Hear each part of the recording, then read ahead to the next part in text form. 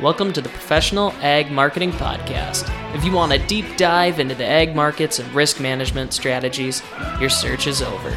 Come here after every Friday to get your weekly commodity recap. Trading commodity futures and options involves substantial risk of loss and is not suitable for all investors. This is your host, Mike Miner. Let's get started. Today is April 14th. I've got Jeff with us here today. How's it going today, Jeff? It's going well, Michael. Hopefully I can compete with your last guest you had on a week ago. He basically said it wasn't going to rain and we weren't going to grow a decent crop and to the moon and beyond, right? How's it get more exciting than that?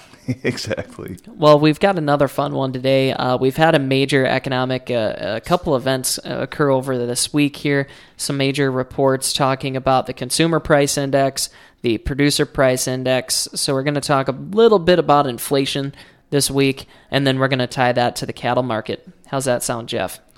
I think the inflationary discussion for sure is going to be a good one. That's something that's kind of top of my mind here lately. So I'd say jump into it.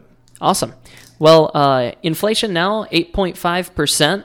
Compared to, that'd be the highest we've had since 1981, released in the CPI report this week. So consumers are having to make some really tough choices currently here as we've got inflation definitely occurring in today's world across the globe. So every time we jump in, we say the highest inflation since 1981, Mike, I get really, really skittish. Yeah. I think I'm overblowing this deal or... No, I mean, that's just year over year, right, is what we're talking about when we talk about increases in inflation. So compared to last year, it'd be the highest that we've had since 1981. But, I mean, prior to the last couple of years, we really didn't have much more than what the Fed's goal is, which is like 2%, right? Okay, that's fair. So a little bit's the year ago comparison. Yeah. Now, the job market today and the economy, they're both on solid footing. So we're fine for now, right? We've got a lot of money to go through. The M2 money supply has a big chunk that's ready to get spent today. So that's good, but that's also why we've got inflation worries today.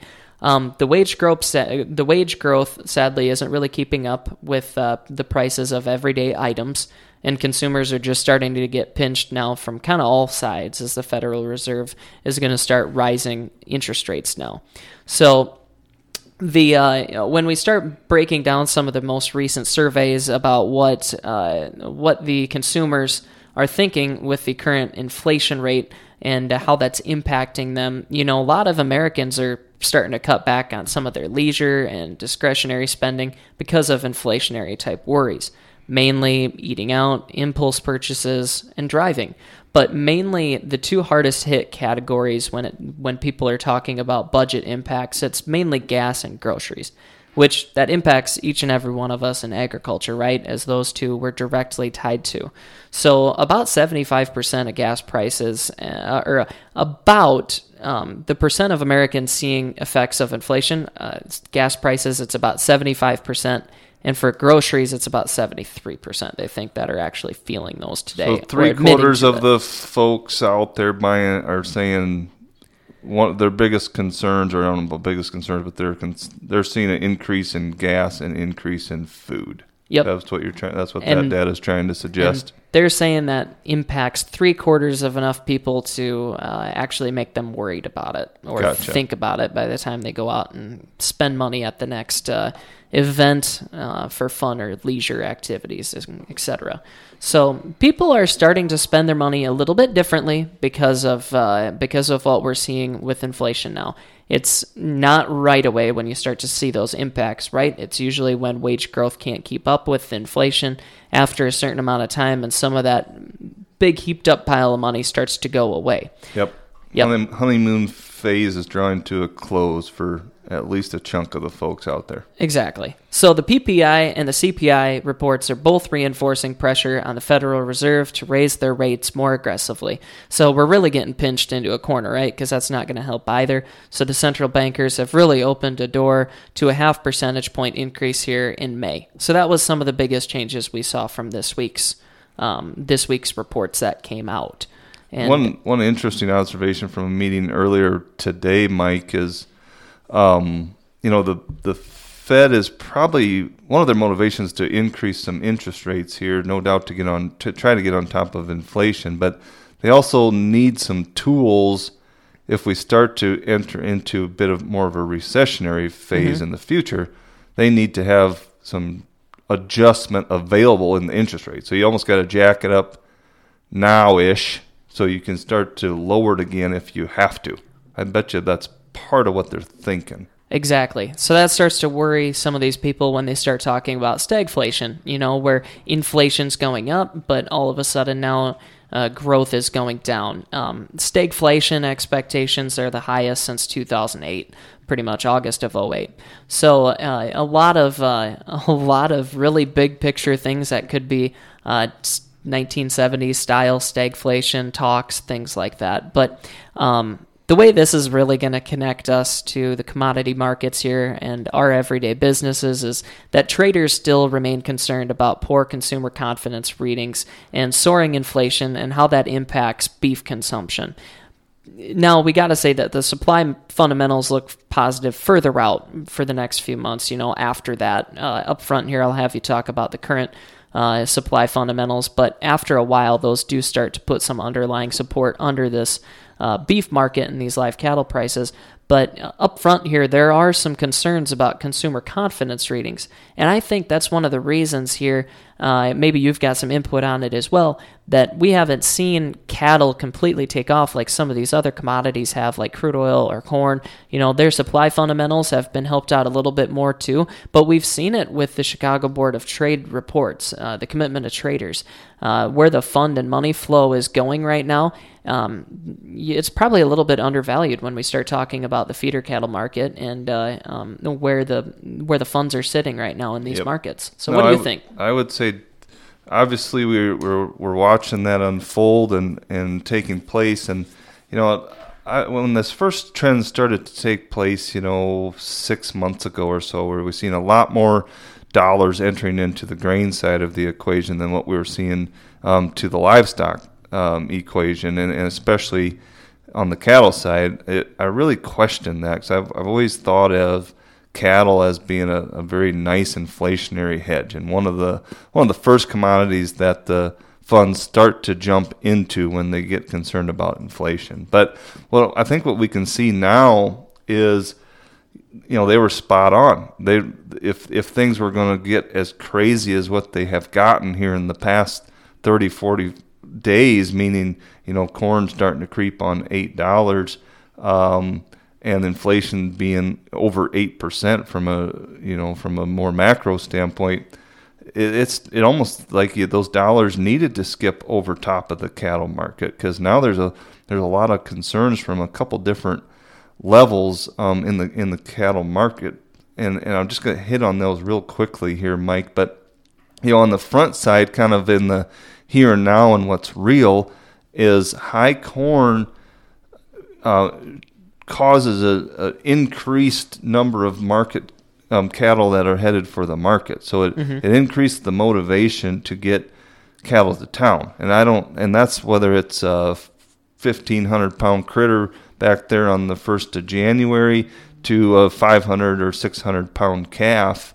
Everybody wants to place these things sooner. Once they're on feed, they're trying to grow them relatively fast, and especially when they start to get to these larger weights and closer to finish, the sellers are very motivated as corn creeps into this $8 level.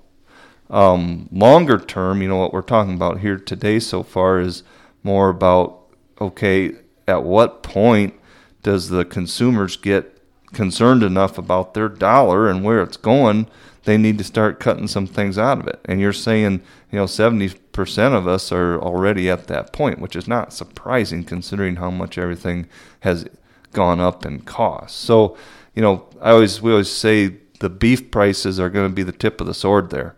So for our hog producers and other protein producers, we're just saying, hey, watch the beef. I can't say we're seeing any of it in the actual choice cutout, for an example. I think that it's an arguable point. I get that, but as far as futures prices go, I think it's certainly evident.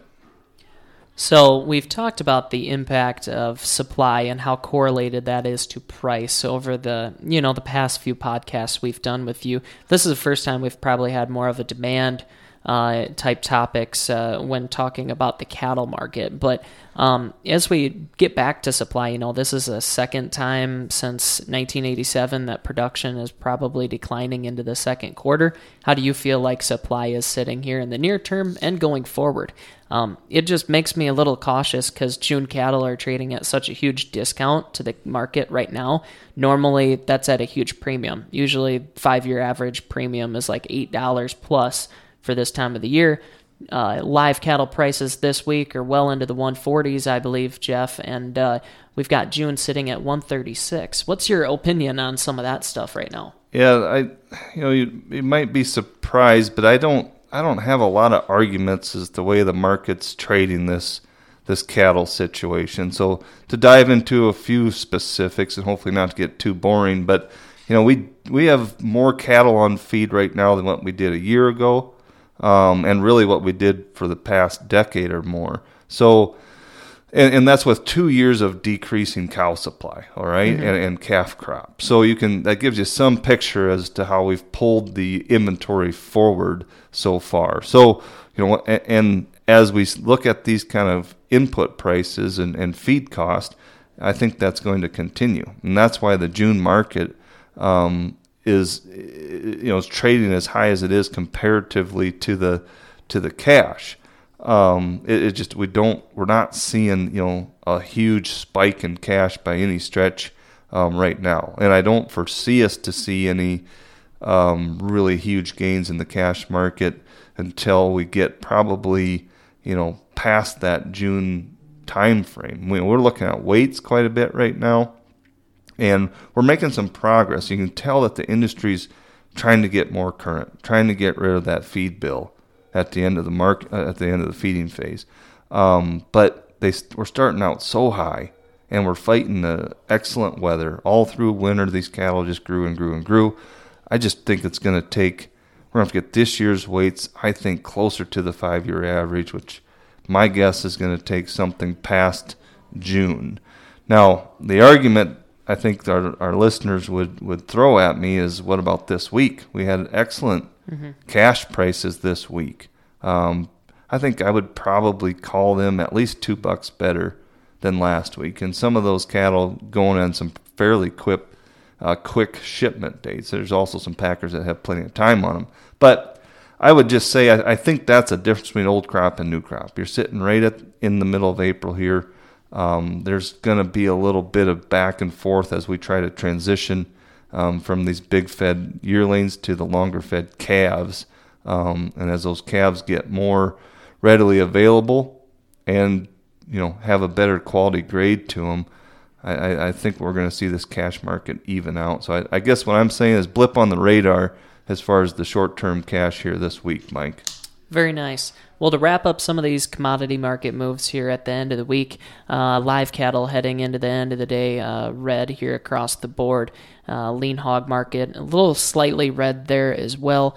The grain markets here through the week have been a little bit more boring towards the end of the week, as not as many news topics have been centered around the corn market and the soybean market, but pretty much unchanged going into the end of the week for the corn and the soybean markets. But we talked about inflation earlier, and this week we see the U.S. dollar reacting to some of those reports, maybe as we see that back up over a par or 100 for the first time since last March on that U.S. dollar. So maybe there is some risk off across these commodities going into a nice 3-day weekend here.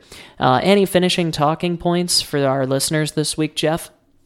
Well, I think, as you like to compare the corn market to the cattle market in this inflationary discussion, right? And you just ran through some of the what's going on here today, and clearly we're pushing within 50 cents or so of the high on the corn market. I'm talking all-time highs now, or 8-9% is the quick napkin math I did here, listening to those quotes. But in the cattle world, even the deferred contracts, which are obviously trading a shorter supply situation out there in the next winter, we're still in the low 20% range. So we're a good 20% off the all-time highs that we've seen cash cattle trading. So I think that's a perfect example how much more attention these grain markets have gotten, and probably for good reason, than what the cattle market have.